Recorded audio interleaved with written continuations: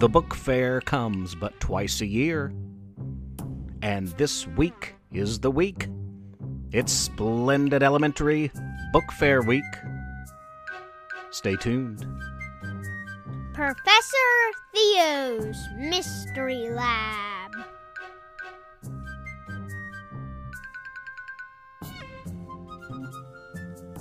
I'm Professor Theo. Welcome to my lab. I'm broadcasting from Splendid University campus in the city of Splendid, West Virginia. It's an extraordinary city, home to some of the most amazing boys and girls and giant bugs and kids trapped in video games and all kinds of unexplainable things. Some people think the top secret, experimental, none of your business experiments of my lab have something to do with all the strange happenings in this town. I can assure you, nothing could be further from the truth. Do I seem like the type that would zap a boy into a video game forever? Oh. I do love a good book fair. I have fond memories of a young boy, of bringing home those book fair brochures, so bright and colorful and full of unread reads, I wanted to buy them all. And I remember touring the library the day before the book fair officially opened and making a list of all the books we wanted to buy. Oh, and it was in the library. My favorite spot in any school is the library. It is indeed the heart, the most important part of any school. That's the case here at Splendid University. It's the case at Splendid Elementary, too. And the library at Splendid Elementary is the backdrop, the setting for this week's story. Live and let read from the book fair with love. Book fair time is the most wonderful time of the school year for superhero kid Buck Travers. His best friend and partner in crime fighting, Tracy, was an avid reader too. They both stood staring at piles of books through the library window. Not until tomorrow, Miss Robinson, their teacher, said, drawing their attention back to her. Remind your parents to send book fair money tomorrow. Buck had been saving for weeks. His parents would pay him for chores like washing dishes and folding laundry, tasks that he could do in super speed thanks to his superpowers. Tracy made extra dollars delivering newspapers before school, though she had to be careful of her super strength when tossing them at neighbors' doors. You can imagine Buck and Tracy's surprise when they arrived at school the next day to find all the book fair books had been stolen. Miss Robinson, the teacher, delivered the bad news. "The book fair is canceled," she said, through tears. Buck and Tracy had to get to the bottom of this. They started with the usual suspects, for news spreads fast among bad guys. Tracy paid Kid Popsicle a visit. Kid Popsicle was a girl turned into an icy villain after eating too many popsicles. She didn't take the "you are what you eat" warning her parents gave her very seriously. "I don't have your books, Tracy." "Fine. Let me know if you hear anything. I'll trade freeze pops for information." Buck visited his old pal, the milkman, in jail. The milkman was one of the most dastardly scoundrels of all, for he had the power to rob chocolate milk of its most important ingredient, the chocolate, leaving it completely undrinkable. He had tormented Buck and his classmates until he was finally defeated and arrested. "What would I do with books?" the milkman asked, "unless they're made of chocolate?" "Let me know if you hear anything," Buck replied. "You'll be glad you did." He unwrapped and began to eat a chocolate candy bar.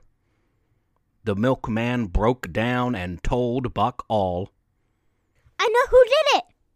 Buck told Tracy. Tracy tried to guess. The Chili Monster? No. Zero Man? No. The Pumpkin Thief? No. The Monkey Bar Brute? The Toilet Paper Giant? Tofu Tommy? Buck shook his head or answered no to each one. Who was the culprit? The Book Fair Burglar. I've never heard of him, Tracy replied. Buck hadn't either, but the milkman had told Buck the whole twisted story. He told Buck of meeting and befriending the Book Fair Burglar, of learning much about his love for books, and of giving him the address to a specific elementary school so that when he got out of jail he could rob it of all its literary treasures. He also told me where the burglar was hiding, Buck added. Buck and Tracy made their way to the library, specifically a small corner far away from the librarian's watchful eye. Buck pulled a specific book from the shelf, and a large door opened from out of nowhere. It was a secret passage. They entered. Books began to blast our kid superheroes, launched out of the Book Fair Burglar's book cannon. Buck and Tracy dodged back and forth. Then it stopped. The book cannon was one thing, but their next obstacle was even tougher. Buck and Tracy found themselves trapped, the walls closing in on them, as if someone was closing a very large book with them trapped in the middle. Were it not for their super speed, they both would have been crushed. Suddenly they were face to face with the Book Fair Burglar. Take one more step, and the books get it. The burglar threatened to set fire to all his Book Fair treasures. He continued, "You may have made it past my book cannon and my book crusher, but your journey has reached its end." Instead of an attack, Buck and Tracy tried to reason with the Book Fair Burglar. They knew he loved books, and they didn't believe he could actually bring himself to burn them. They talked, attempting to befriend him. It worked. Buck and Tracy learned that the Book Fair Burglar wasn't all that bad. He was just lashing out because he loved to read, but he didn't have any books of his own. "You don't have to steal," Tracy said.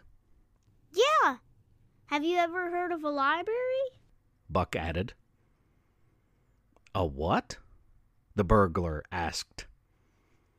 The Book Fair Burglar gave up and agreed to give back the Book Fair books if Buck and Tracy helped him to get a library card. Something that he didn't even know existed until this very day.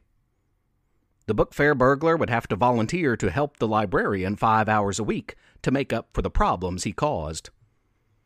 And he'd have to get rid of that book cannon and that book crusher, that's for sure. Everyone learned a valuable lesson that day. The Book Fair Burglar learned of a magical place called a library, where anyone can escape into any one of thousands of adventures for free. And our kid superheroes learned that sometimes talking through your problems can be just as powerful as super speed or super strength. The book fair soon returned to this elementary school, and the most wonderful time of the school year was enjoyed by all. That's all for this week, listeners. Thanks for tuning in yet again to episode 8. Next week's episode is a very special Thanksgiving episode. Thanksgiving is such a wonderful, joyous time of year, unless you're a turkey, and pork chop, a pig. Tune in next week as they conspire to escape the meat jackpot restaurant. It's a Thanksgiving action adventure like none other. Until then. Professor Theo's Mystery Lab is written and read by Jonathan Joy. The part of Buck Travers was played by Levi Joy. I'm Rissy Joy, the proud wife and mother of these two. Please rate and review the podcast on iTunes. Spread the word, tell a friend. Also, please consider supporting this project by making a small monthly pledge at ProfessorTheo.com. If you do, Professor Theo might mention you on next week's Thanksgiving episode.